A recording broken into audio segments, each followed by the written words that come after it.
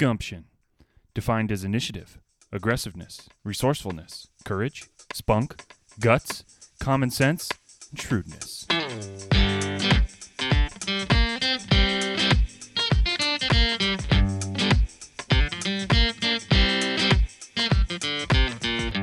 Welcome to the podcast. This is Stories of Gumption with your host, Ryan Lee. Welcome to the third episode of Stories of Gumption podcast. I'm again your host, Ryan Lee, and we are having conversations with entrepreneurs, creative thinkers, and just really, really impressive people. And we still have a sponsor, believe it or not. Super excited about this. So, we are sponsored by Open Gate Farmstead. A stone's throw away from the mighty AuSable River, Open Gates Farmstead is the first-generation farm specializing in free-range poultry, pasture-raised pork, and seasonal produce. The farm is run using a simple principle. Happy animals make the healthiest and tastiest product. You will find our chickens eating bugs on pasture, our pigs enjoying a mud bath or some acorns, and if you're lucky, the geese will be enjoying the pond. To watch and experience the Open Gate Farmstead journey, check out their YouTube page, Open Gate Farmstead, or catch up with them on Facebook and Instagram. Reach out to them on social media to try the Farm Fresh difference. And for a special offer to Gumption listeners, they are taking $1 off your first order of eggs. I personally buy their eggs. I think they're great. I think they taste a lot better. I notice the difference. So consider that. Okay, reach out to them on social media and get $1 off your first order of eggs. Today, super excited about this one. We are with Forrest Edwards. He's an accountant for Alexander Edwards and Company. He's a fellow Rotarian, an entrepreneur, and arguably most importantly to me, a fellow golfer. Forrest, welcome to the podcast. Hey, Ryan. Thanks for having me here today. Absolutely, man. Super pumped to have you here. You've got an incredible story, and as we were talking about this podcast, there's a lot that I didn't know about you, and right. It's awesome. So I want to give you an opportunity to tell us your gumption story. You know, I know you as an accountant, and that wasn't your first big successful job. Absolutely not. So you grew up in the North Country, Northern New York, and Plattsburgh, class of 2000 PHS. Yep. And then you wanted to get out of Plattsburgh. Yes, I absolutely wanted to leave the area. Just wanted to experience a big city, something different. I had some family down in Central Florida, some cousins and aunts and uncles, and took the big leap and moved at 17 years old to a small town right outside of Orlando. It was called DeBary, Florida. Oh, wow.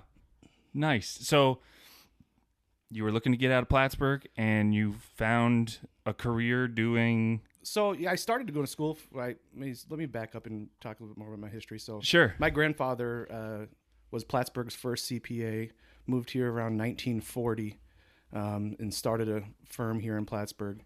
My father, a CPA as well, has been working for just over 45 years here in Plattsburgh, and guess what they wanted me to be when when I graduated high school and graduated college. So yeah, right. I was kind of already slated, like, you're going to be an accountant, and this is going to be your business, and this is what you're going to your life's going to be. So I moved down to Florida, started in school for accounting. I think I maybe did like a semester. Then I switched to criminal justice.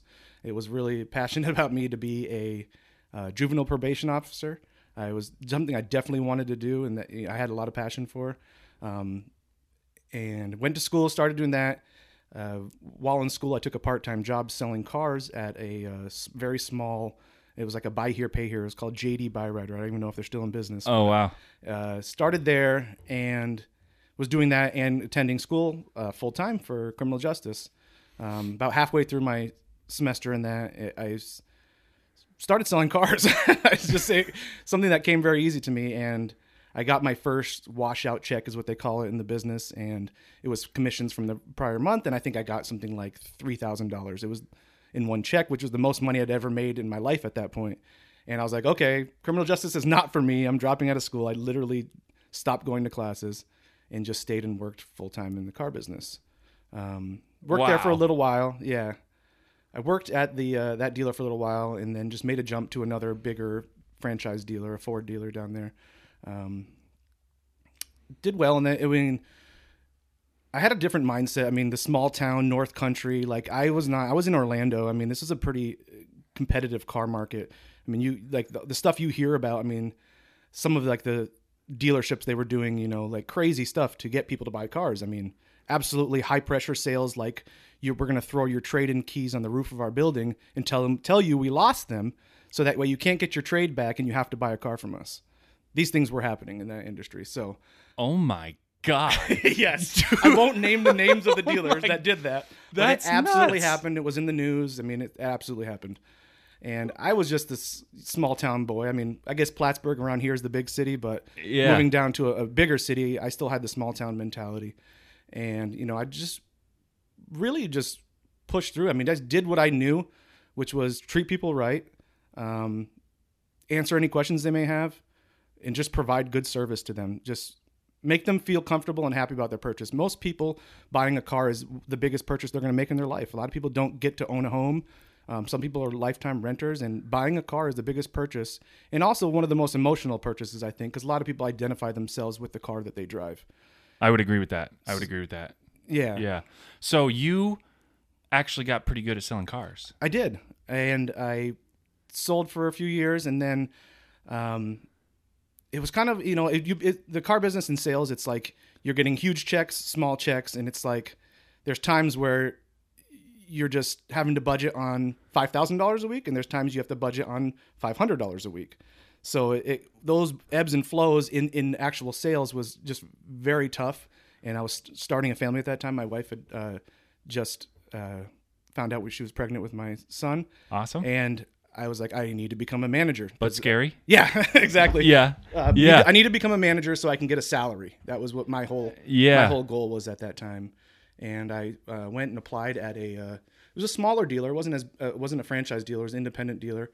But he gave me a shot at being a finance manager, which basically, if I don't know if anybody knows, a finance manager is the person who you sign the contracts with, the person who tries to offer you ancillary products, gap insurance, warranties, and the person who also deals with the bank and gets your contract bought by the bank. Because not always when you sign a contract in a car dealership are you approved by a bank to buy a car. Right. So right. There's some other negotiating going on that end as well. All right. Well, so this is interesting, okay? Because in my limited scope, and I mean, we've known each other for a few years now. I met you through Rotary, which was a great connection. But I've always thought, okay, Forrest Edwards, he's part of a family business. This dude knows what he's doing, but his family business is accounting. I never would have thought this guy is a badass at sales. So tell me how you went about selling a car. Like, how were you different? How did you hustle? How did you not hustle? What was your approach? Tell me about that. I'm curious. Being very young, and I was probably 19, I want to say, when I first started in the car business. I did a couple of odd-end jobs before I started that, but I think around I was 19, and a lot of the people I worked with were probably 40 to 60, had been in the car business their whole life, and I just had a different train of thought. I guess they would stand there, wait for the cars to come to them, and basically it was a big hangout group. I kind of like put myself on an island, and it was like my main goal to be there was not to hang out and talk to people and make friends. My main goal was to make money. How I thought of is every person that comes into the dealership has some money of mine in their pocket. How do I get it out of their pocket? How do I get them to buy a car from me so that way I can make a commission? Yeah. And so my thought, I stood by the entrance. I literally stood by the entrance, waited cars come in. I'd wave to them and smile and be their first point of contact coming in. And then sometimes I'd walk to meet them at their car and have a chat with them then. That, I guess, wasn't the way to do it. I mean, I didn't know any better, but so all the salesmen would laugh at me and make fun of me and tell me, "Oh, Poppy, you don't need to stand out in front of the dealership. They're going to come to us." And that wasn't just my way of doing it. It was just different way. And eventually, when I started becoming the best salesman there, they would be like, "Well, what is this kid doing? Like, why is this kid beating us at our own game?" So it was definitely strange, but I just put in the hard work, and and I always treated every customer as if they were the most important person in front of me. People would come in. Maybe they didn't have the best credit. Maybe they didn't have the best income, but if you treated everybody as if they were coming in there to buy a Ferrari, they like it and they'll buy from you. And the best thing about it is when you make a happy customer, they'll refer their friends, their family, and they'll come back. And, yep. And I think that's a good lesson for anybody in sales or fundraising or anything Absolutely. like that. Yeah, it's about creating value around the interaction, not just a transaction, right? Yes, absolutely. I tried to make an experience out of it, and it was tough. So living in Central Florida, I want to say 65% or 75% of the people that came in were of Hispanic background and spoke Spanish. Me, white boy from Plattsburgh, didn't speak a word of Spanish, but I quickly realized that market share was just so huge. Those people were just buying cars that I had to either learn the language, which I have learned some. I'm not fluent, but I can definitely sell a car in Spanish. No way. You could sell a car in Spanish. Absolutely. See. Wow. That's impressive. What I also did was I got kind of smart about it, and I made friends with some of the salesmen there, and I would. So I guess we can go into the business a little bit. So when someone comes up to the dealer, it's called an up. Okay. It's your up. It's your person. So okay, you can take that up, and that's your whole deal. But I quickly learned, I was smart about it, is if I realized that person spoke Spanish, I would refer them to my friend who spoke Spanish, and I would automatically get half a deal because it was my customer. So I would refer them over to him, get a half deal there, and then I'd try to find someone that I could sell a car to. So I'd be working 1.5 deals when everyone else was working one or maybe a half of one of mine. Wow. Okay, so tell me more about how you approached the actual interaction with a new customer. I'm your new customer. You're standing by the door, and I can respect a confident salesperson, but sometimes we all kind of get that, like, you go into a retail store or you walk in and then there's the guy like waiting for you, and you feel that, at least for me sometimes, I'm like, oh shoot, he saw me. And I'm a sales guy by profession, right? I'm in commercial insurance, but even for me as a customer, I walk into the Best Buy or Target or something, and there's that dude standing there, and he's like, "Hey, what you looking to buy? Can I help you find it? Can I?" And I think the way you go about that has to be the right way. How'd you go about that whole interaction? So we actually went through a lot of sales training at one of the dealers I worked there. I went through the Zig Ziglar training, the Grant Cardone training, and a lot of that stuff definitely helped. It definitely helped you to. There's a lot of psychological tricks, I think, with the Grant Cardone method. Yep. Like scheduling people for 15-minute increments, because people tend to remember 15-minute increments better. Yep. So I used a lot of that, but for me, the most important thing was I'd walk up to somebody, eye contact, handshake, a firm handshake, and just try to answer their questions. Don't try to start selling them something. The people will sell themselves, and you just need to be there to provide answers to their questions they may have. And if you don't know the answer, it's okay to say, I don't know, but I can find that out for you. A lot of times people will try to BS their way into something, and a lot of times these customers are coming in there and they know more about the car than you do. They've been researching this car online. Yes. And they're going to ask you questions to see if you're a truthful person. And if you ask a question and they're saying, "Oh, what's the gas mileage of this vehicle?" and you just throw out a number, 15 miles per gallon, well, they've already looked and they know it's 12. They know what it is. They're trying to see if you're an honest person. So honesty it was number one in my book. And just treating everyone the same, just like, and that works all the way up through treating the janitor and the CEO the same way, treating people the same and as if they have value, because maybe they just went to another dealer and people threw them out of there because they have a 500 Beacon score and couldn't get finance. Yeah. But everyone, they're part of my language, but there's a saying, there's an ass for every seat. So yeah, they may not get the car, but they'll get a car. Yeah. Yeah, no, that's great. I reflect on an article I read on LinkedIn recently. It was kind of articulating exactly what you just did, which is there was a guy who wrote the article talking about his experience at an outdoor goods store, and he was going in to buy a backpacking pack, right? And he'd done his research, like you said, and he was looking at them. And he had one of the sales staff come over, and before he even understood what this customer was looking for, he started spewing out all the benefits and the features of all these different packs and why this one is the best and this one's the best and you should buy this one. And he was so turned off by that because the guy didn't show any interest in him as a customer and what he was looking to accomplish that day. He left the store. A few weeks later, goes back to the store, different salesperson's there, and the guy, just like you mentioned, shows up and he says, "Hey, what you looking for? What can I help you with?" And he was like, "Oh, okay." Well, I'm still kind of thinking to himself, I'm still living this experience of that guy who tried to shove something down my throat that he didn't even know what I wanted. And he basically said, "Hey, if you have any questions, let me know." So he asked him a question about something, and the salesperson basically just used that opportunity to provide value when it was requested or in the theme of, "Hey, I want to help you solve a problem," rather than force something down your throat. If you let them, the people will sell themselves. Exactly. Yeah. So, man, that's impressive. So tell me how you progressed. How long did you sell cars? Did you end up getting that management gig? Yeah. So not many people know this, and now that I'm out of the car business, I guess I don't need to carry the facade anymore. But so I probably worked in sales for close to 8 months before I went from a green pea, is what they call it, wet behind the ears, Yep. to actually being a finance manager and managing a dealership. So 8 months. Yeah. I moved up quickly. Wow.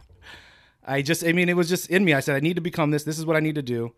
So you became a finance manager. Yes. And eventually you decided, okay, I'm moving on to something else. Yeah. So that was for me. I mean, I moved on. I worked a few different dealers, some franchise, mainly independent. And I got with an independent that was really eager to grow. They had 3 locations in Orlando, and within 2 years we grew to 8 locations, which was fun and scary. I learned so much, and I was one of their better finance managers at their dealers.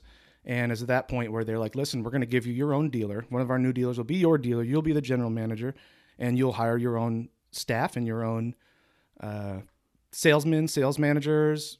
We had a little mechanic shop there. Wow. And it was like, so I want to say 22 at that time, and I was managing close to 30 people, which was just weird for me. But wow.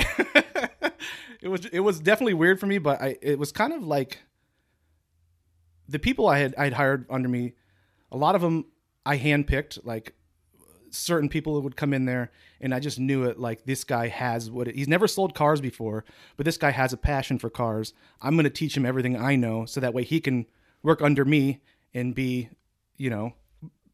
basically what I was trying to create more of me in other salesmen. Yeah. That would eventually, and some of these people, like, they started out with me and it's their career right now. Like, do you think sales is something that you have to have innate in you, or can it be taught?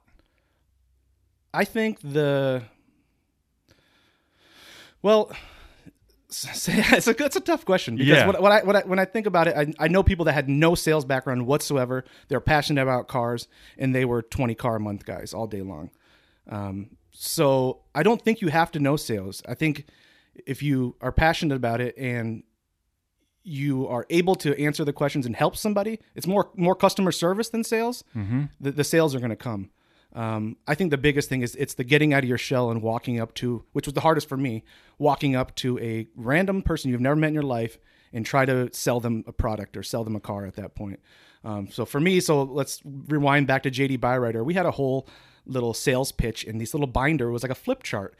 And it went through, it explained who we were, what we were doing, how we could help you, how we could finance you, because it was a buy here, pay here. We sold the cars on our lots and financed them ourselves. Yep. And it was this flip chart. And I remember the first time doing it, and I'm just nervous. I had worked, before that, I worked in an oil change place, just changing oil. So there wasn't a whole lot of customer interaction there, but I remember my hands shaking. My palms were sweaty. I was so nervous trying to tell this guy this chart that I had spent weeks there studying and memorizing each one and trying to memorize a pitch for each chart you flipped over. And it was probably a train wreck.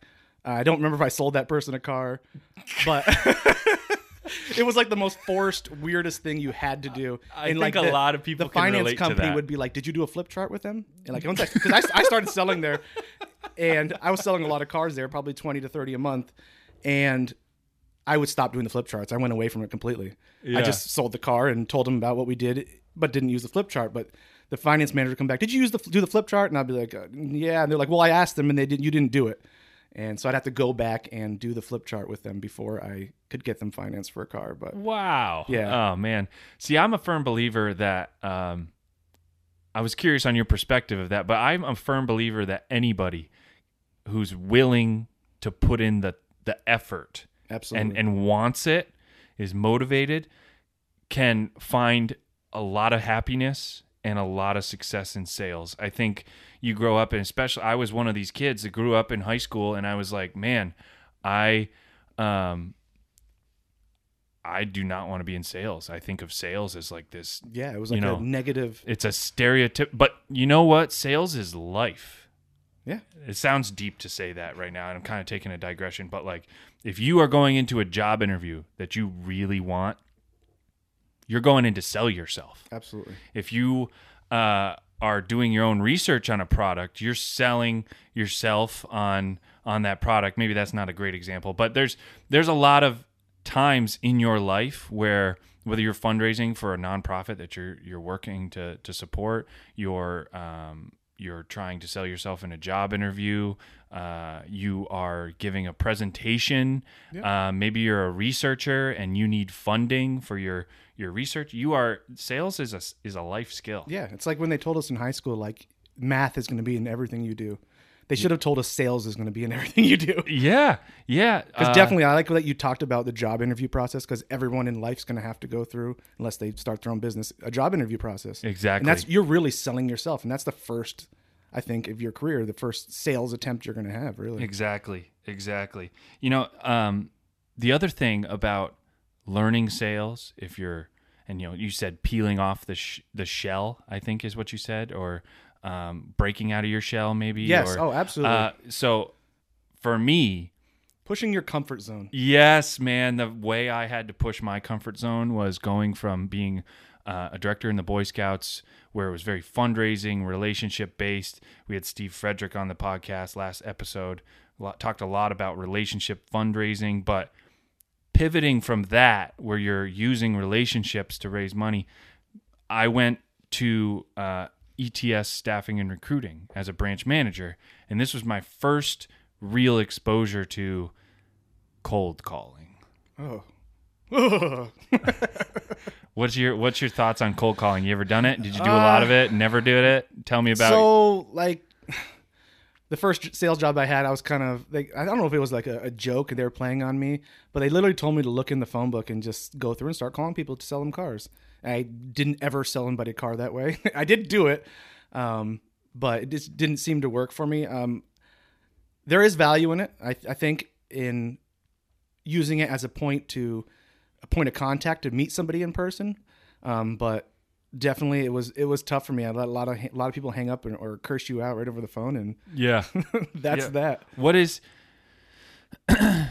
do you think the objective of cold calling should be? I know if you just Google cold calling, or you look on LinkedIn for articles on how to better yourself with this, or whether it's even effective, or what people's perspectives are, you get a lot of different stuff. I bet. And I think there's a big push in sales right now to leverage social media and digital contact. Right. But I don't know, maybe it's my industry, but I think cold calling is old school, and old school is still relevant to a lot of business owners. But yeah. What is your thought? I'm calling businesses, right, versus individuals. If I was getting a cold call as an individual potential customer, I feel like that might feel different. Yeah, I see. I mean, if you're using it, I think, as a set off point to maybe schedule, let's get a cup of coffee. I'd like to meet Exactly. you, and we can go over what our businesses are and how I could help you, or how you could help me, or vice versa, whatever you're looking to get out of the relationship. Exactly. So you mentioned in one of the previous conversations we had that after you kind of pivoted away from the car business, you did have experience with cold calling. Unfortunately. So I was working in the car business for years. This is probably so we had the Washington Mutual run on the bank. We had the mortgage crisis. And during that time, it was almost so before that, I could get anybody in a car that had over 500 Beacon score in a job. You could get finance from a bank, no problems. And it was it seemed almost like this, someone had turned the faucet off of this easy credit. And it was almost impossible to get somebody a car loan at that time. Wow. So I was working at that dealership still as a general manager, making a good salary. And they came to me during this whole crisis and said, hey, unfortunately, basically what I took from it is they grew too quick and they couldn't afford me. And they weren't going to pay me my salary anymore. They just wanted to pay me a commission on all the cars that were sold. So to me at that time, it just wasn't something I wanted to do. I had a friend of mine that was working it was called, the weirdest thing, loan modifications. So this was during the mortgage crisis. People were defaulting like crazy, especially in Orlando, on their mortgages, nationwide, but people were defaulting, and our job was to call them and try to get them to work with their bank and modify the loans to a point where that the person could afford to pay for their mortgage still and keep them in their homes. So a friend of mine was doing great there doing that. And I was like, yeah, I'll give this a try. And I went in my first day. It was just the strangest thing. Well, first of all, I walk in and the guy running the whole place, I had just taken his job at another dealership. Ooh. Yeah. He was a finance manager at another dealership, and I had taken his job literally from me. And now all of a sudden he is running the show, and I was the new guy there. So there's strike one. Strike one, yeah. Strike two. They hand me, they said, here, you're going to do cold calling because you don't have a customer base yet of people. And they hand me this printout, which I could assume might have been the white pages. I don't know. But it's a printout, name, addresses, and phone numbers. When I started to look at it, somehow, I don't know if it was purposely, I got Compton, California. So my job was to cold call all of Compton, California, and try to tell these people to modify their loan with us. Wow. And it was probably the funniest. I mean, because people were just cursing me out. How did you get my number? What do you even call? I mean, it was just, you can just imagine what I went through. And that job lasted maybe a week and I quit. Strike three, you're out.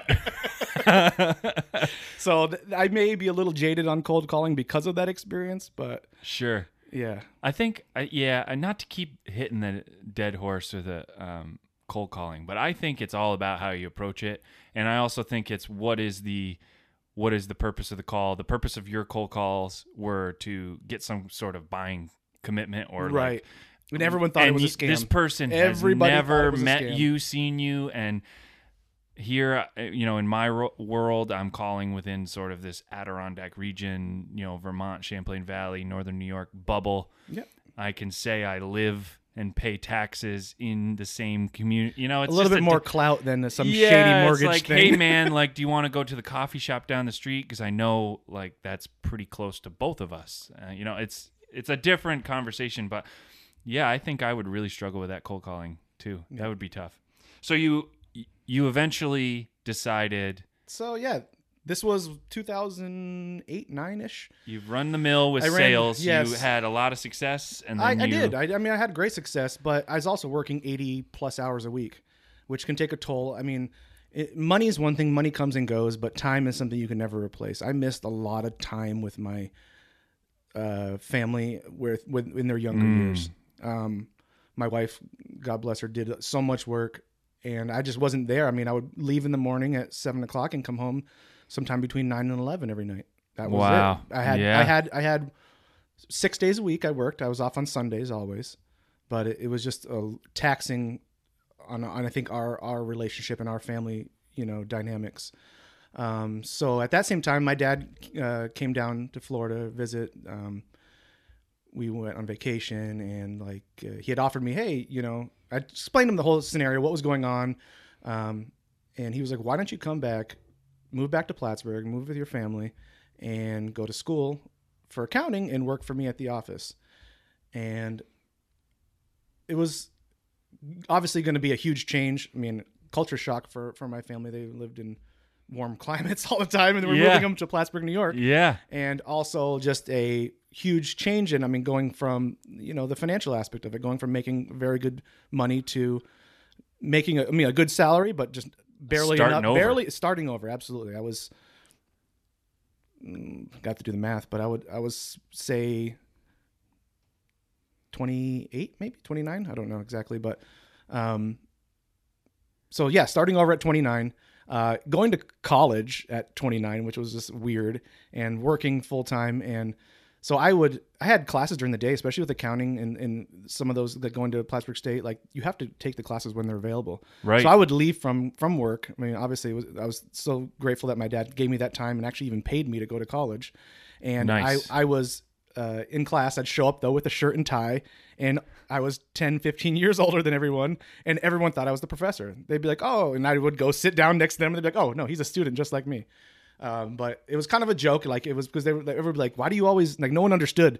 Why do you always, you're just really serious about this business and this accounting major. You dress up with a shirt and tie. I said, no, man, I have a full-time job. I come here. I was like, I don't have time to go home and change. Yeah. So. Wow. So what, you navigated that. You had the support of your family, which Absolutely. is huge. Both your dad and your immediate family. Yep. That's awesome. What advice after living through that would you give to listeners about navigating a major career move? Because I've gone through a couple major career moves, and I tell people my story and they're like, wow, how'd you figure that out? And honestly, for me, it was like, it just felt right. I don't know what your experience was or what advice you might give on navigating that, because people in their 20s are often changing careers multiple times before they find what it is that they're going to. I guess, don't get discouraged by anything. Just because you're taking a deviation from your long-term plan. Say you got this long-term plan, like, I want to graduate and I want to be a doctor. But in between your bachelor's and going to whatever medical school, you start working a job doing something else. Just because you're deviating from your main plan doesn't mean you can't get back on track and go towards your goal. I mean, I took almost a decade deviation, but I'm back on the plan that was set out for me, and what really is going to be beneficial for my family, and really something I'm really good at. I mean, crazy enough, I didn't do the greatest in high school, but I did have the highest grade in business class, and I actually got the business award in high school. So it's something that's always come easy to me. Accounting, business, something I grew up with. So it's definitely where I'm supposed to be in life right now. Absolutely. That's fantastic. I'd like to pivot now towards that expertise that you have and are continuing to develop. It's, financial literacy in general, I think, is something that a lot of young people need more training and education on. Yeah, I agree 100%. So I got a little story I guess I could tell on that. So I was 17 when I moved to Florida. Hadn't turned 18 yet. Did a few months after I moved down there. But it was like, I think Singular Wireless, was it? If they're even still around. I remember them. And yeah. I was time to get my first cell phone. The Nokia had come out with Snake on it, and I was like, I need to have a cell phone. So I went in there at 18, or maybe it was a few months over 18, and I'm like, I had no idea what was going on. I'm like, can I get a cell phone?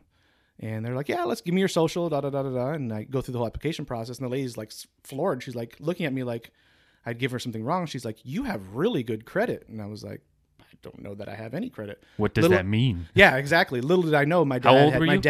It just turned 18. But when I was younger, my dad put a credit card in my name as an authorized user. Mm-hmm. So what that did was I started to build my credit profile. And so when I was 18, I already had I don't remember what it was, but 700-800 Beacon score. And she's like, you have great credit. You could get a credit card anywhere you want. This lady, I didn't remember this to this day because that was this. And I was like, okay, I didn't know what that meant. But so I left this. I got my cell phone. I don't remember what the deal was, but I went out and probably opened up a couple of credit cards right after that. And started using them. Definitely not the right way. So I think if someone would have taught me credit utilization, taught me about what credit actually is, what goes into your, repayments, like how revolving credit works, how compounding interest works, those things. If I would have been taught those in high school, like I think high school needs to offer a credit/financial literacy class that tells people how to A, balance a checkbook, B, know what does it take to get a good credit score, and also like finance tips, like you have this much income, you need to allocate some to housing, some to food, some to utilities or whatever it is, and then you allocate some to personal. But some sort of plan in teaching the youth some financial literacy before they're even out there in college. And I know it was a huge problem, like with credit card companies were targeting college kids, and it was like, it's become, I think, illegal now. I believe there's some sort of protections now for college kids to get into debt that they didn't understand at the time when they were signing the paperwork. Yep. I had a senior economics teacher in high school. Shout out to Mr. Rabideau. I don't think this was at all part of his curriculum, but he did go into credit cards briefly, financial planning briefly, and I remember that resonating with me because he basically put the fear of credit cards in all of us. It's a great fear to have. Yeah. And, I still have credit cards now, but, you learn to master them now. You learn how to use them to your advantage versus, because not having a credit card at all can also hurt you, right? So talk to the listeners a little bit about the factors that affect credit score. So I think for like the number one, I think it's like a 30% weight on your credit score is your credit utilization. That's like how much of your available credit from revolving loans or do you have available to be used? So they say the magic number is below 30%. As long as you don't run a balance that is more than 30% of your total credit limit, then it doesn't have a negative effect on your credit score. There is a sweet spot too. And then also the weird part is if you absolutely have no balances and you don't carry a balance within your cards, it also has not as much of, but also has a negative impact on your credit score. So it's like this Fair Isaac, FICO, whatever, there's 100 different models out there to determine a score. A good portion of it is your credit utilization and how smart and how well you use credit cards. Number two, I would say, is your payment history. Do you pay your bills on time? I don't know if everyone knows this, but paying your car payment 2 days late does not go on your credit. What goes on your credit is anytime you pay a installment loan, credit card, any type of loan that reports to a credit bureau more than 30 days late, that's when it reports on your credit bureau.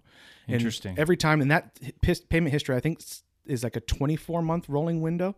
So those payments you miss, and maybe you did get 30 days behind on your car, but you got caught up, those payments will eventually fall off your bureau. But I want to say it's like a 2 or 3 years of your payment history they can see, and then they'll take that percentage, look at delinquent payments versus payments made on time, and they'll come up with a percentage of payments made on time. You want to have 100%, obviously, but that is a big portion. Wow. The third, I would say, I mean, you've got credit utilization, delinquency, and which I would also include in that delinquency, collections and judgments or anything like that, any type of tax liens, those would all file under there. But having too many inquiries, like going out and every time someone offers you a credit card at the register to save 10%, like TJ Maxx or any of these other companies do, every time you do that, you fill the application, inquiry goes on your credit, which I believe stays on for around 3 years or so.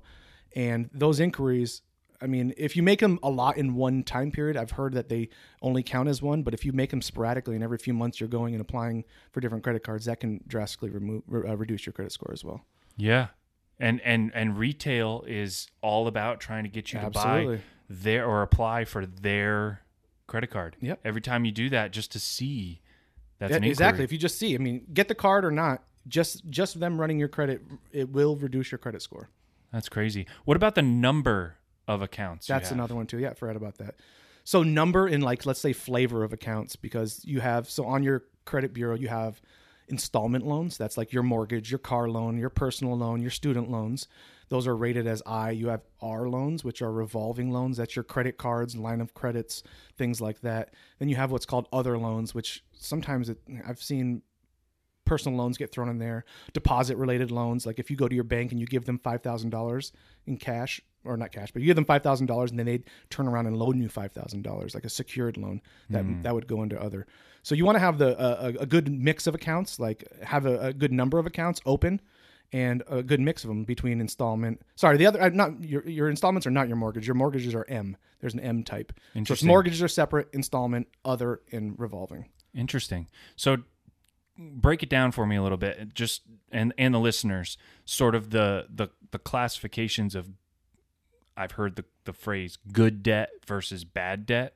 Is there such a thing? Yeah, I mean, so mortgages are great to have. I mean, when you first start your mortgage, it's going to be a negative impact. Your score will probably drop 30, 40 points just because the fact that you're getting a $200 or $100,000 loan, whatever it is, put on your credit. So that will drop you, but that effect tends to go away after 2 or 3 months of paying your mortgage on time.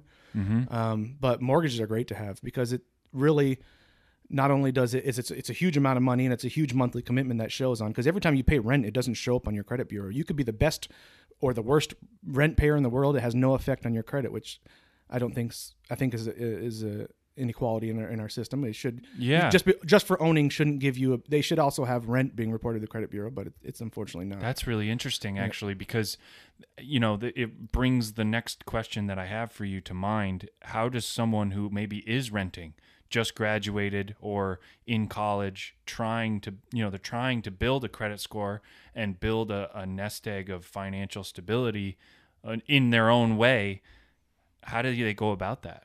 What's the best way to build your credit as a young person, do you think? There is a lot of things online that you can do. There's a lot of research you can do. NerdWallet's an actually pretty good one. They actually have some pretty good advice on there. Opening up a Credit Karma account, they can push you in the right. They're definitely going to try to push you to apply for a lot of things. Mm-hmm. But if you take that aspect, the sales aspect out of it, and just use their advice that they're giving you, they'll give you some pretty decent pointers on how to improve your score, things you can do. There's tons of professionals out there, and especially mortgage professionals, because they can see the value in it, that will actually work and do help with your credit bureau. I know Matt Craig of Bank of England Mortgage. Bank of England, yeah, he does some credit repair and credit work, and he'll kind of partner along with you, because I don't know what they charge, if it's free or if they have a charge for it, but you think about it, it's like you're almost farming your own clients, because if you help this person, that their main goal is to get a mortgage, and if you help this person get their credit to where it is, they're 100% coming to you for a mortgage. Yeah, absolutely. And I think, not to go too far in a digression here, but I think he's doing classes at SUNY Plattsburgh, like adulting financial literacy 101 or something. He is, yeah, that's great. Yeah, it's good. That's good. That's what students need. So again, now we talked about the young person trying to build credit. Our generation, approaching middle age, I guess. What are some of the things that we need to be mindful of to ensure we maintain or continue to build good credit? Right, like with anything, like with the story I told about the dealer that grew too quick. I think not growing too quick and not trying to get to your goals too quick, and setting out goals and attaining them and checking them off your list, not going like, oh, I need to have a mortgage, I need to buy a house, I need to do it within this amount of time period. Take baby steps to get there, and then once you've got there and to maintain it, I think the best thing to do is not deviate from the plan. You're paying your mortgage is great. You're just paid off your car and you drove by and saw that shiny new boat or that ATV or quad, and you get into another loan with that. So I think just trying to get all these things that you can get, because now you have good credit. If you want to go in and buy that brand new Kawasaki ZX10, you can, and you can probably pay like $100 a month for it.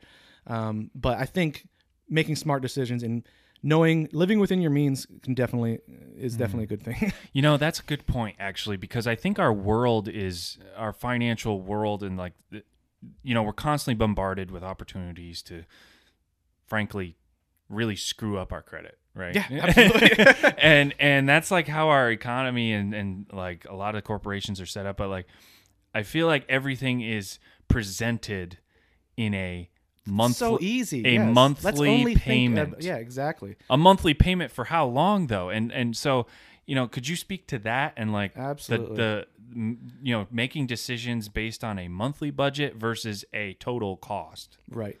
So we'll go right back to, at some point in the car business, I worked at a Kawasaki dealer and we were selling Kawasaki's. So ZX10, that's why I said it.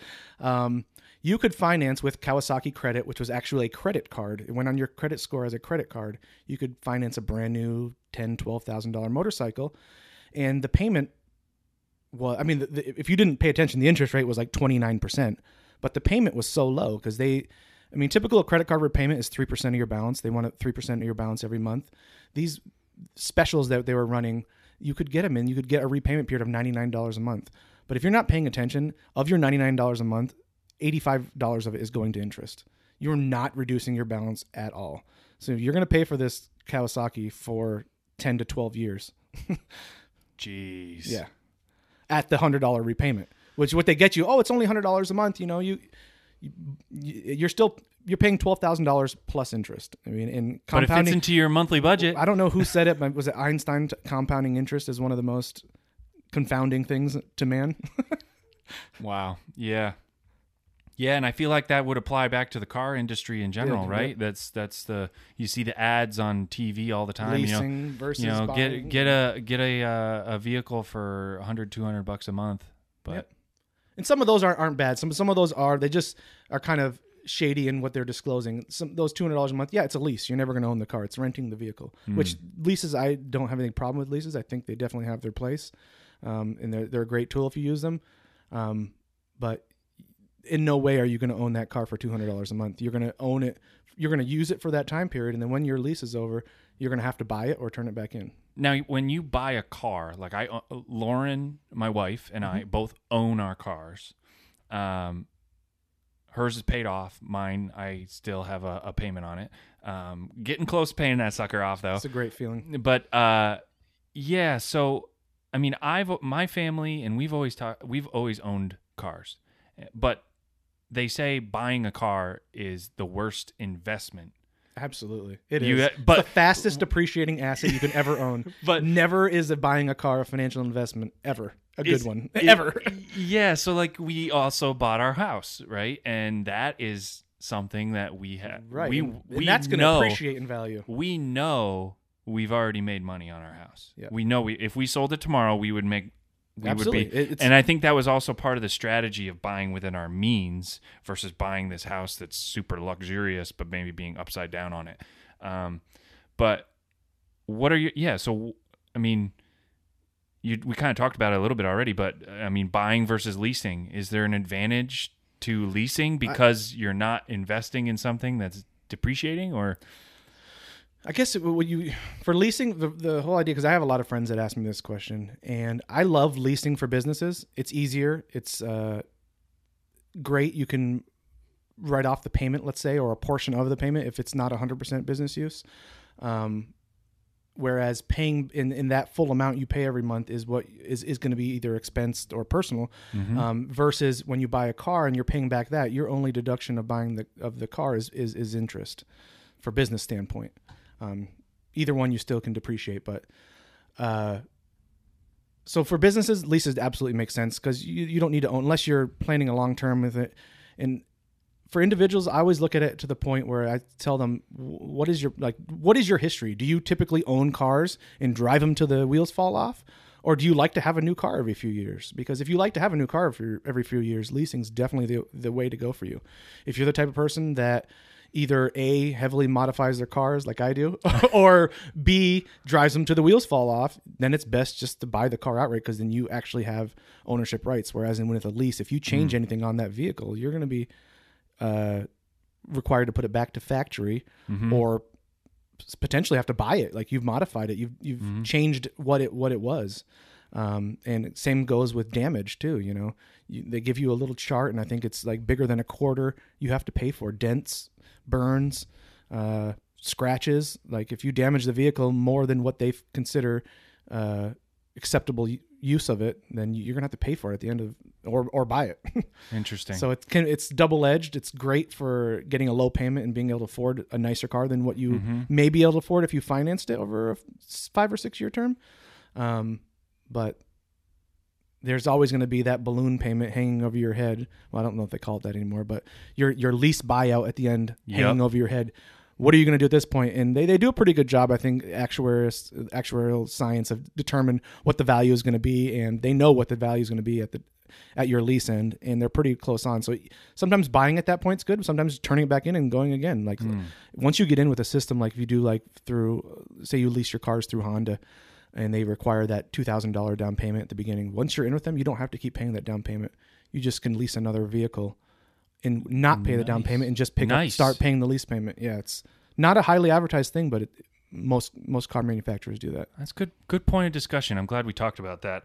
The other big piece of financial literacy that young people need to learn, and quite honestly, most people could probably improve on. I would say balancing a checkbook. Yeah, it's very important. Talk to me about that. Knowing what's going in and going out, that's hugely important. Knowing if your bank's making mistakes, because they definitely do. And if they make a mistake in your favor, they're going to correct it quick and take their money back. Vice versa. Either way, if they take too much money out, they made a mistake. You want to be on top of that and know that. Also, it's a good idea to give for cash flow. Looking at, your bank balance may say you have $2,000 in the bank, but you have 5 or 6 checks that you mailed out that are still outstanding. So without knowing if these people are cashing and what your true balance is, you got to reconcile your bank book every month. Yeah, that's important. And I think I probably could improve with that, but I could too. I think, yeah, we probably all could. But I think at least my bank in particular does a pretty good job with keeping the online banking updated. But even so, I've learned that that's not always super accurate. Yeah, like it's behind. There's usually a little delay with some things, and there's a lag in it in reporting, and then there's also like you can write a check for all the balance in your checkbook at the time, and until it clears the bank, your bank's going to think the money's still there. They don't know all the checks you're writing. Exactly. So as long as if you're not going to sit down and reconcile your checkbook every month, as long as you have a firm idea of what's going in and what's going out, and you're constantly, I unfortunately probably do it 3 times a day, checking your bank account and seeing what transactions are happening, then you're just not going to know, and you're going to miss stuff. Yeah. And there is fraud. Like it happened to me a few years back through my community bank debit card. Somehow the number got skimmed from somewhere, and luckily I had been right there and there. I caught it before they did. Someone had bought gas at a gas station and then one across the street in Brooklyn, and it was like a $50 transaction. Wow. So I caught it before Community Bank did, and I was not liable for any of the purchases. But I was just like, I went on, I'm like, what? Brooklyn? No, I definitely didn't do this, and called them right away, and they put a stop on it before anything else could happen. And that's just because you were diligent about making sure you were balancing or at least reviewing your account on a regular basis. Don't just spend mindlessly. Yes, that's very important. Is there a recommended amount? I know accounting and retirement and saving is a little bit different, but is there a recommended amount that you would say everybody should try and save? I think a lot of people go by the rule of thumb, 10%. 10% I think would be your minimum, really. Okay. If you can save 10% of your paycheck every week or every month or however it may be you get paid, that'll so you make $50,000 a year. You're saving $5,000 a year. Yeah, that's good. That adds up. That adds up. If you can do more, you can do more. There's super savers out there, people that save 30% of their paycheck. That's great. Make sure you're not, if with that savings, you want to turn. I don't know if anybody's done much. Turn those assets into a income producing asset. Whether it be you invest in a small business and you make yourself do that, that's an idea. Whether you invest in the stock market, and that hasn't been too great lately, but there's some pretty secure ones. If you just go and put it in a savings account, there's Discover right now is offering 2% on a savings account, which is pretty high, especially for a savings account. Yeah, for a savings account, exactly. Money markets are out there. Make sure you're not just stuffing that money under your mattress.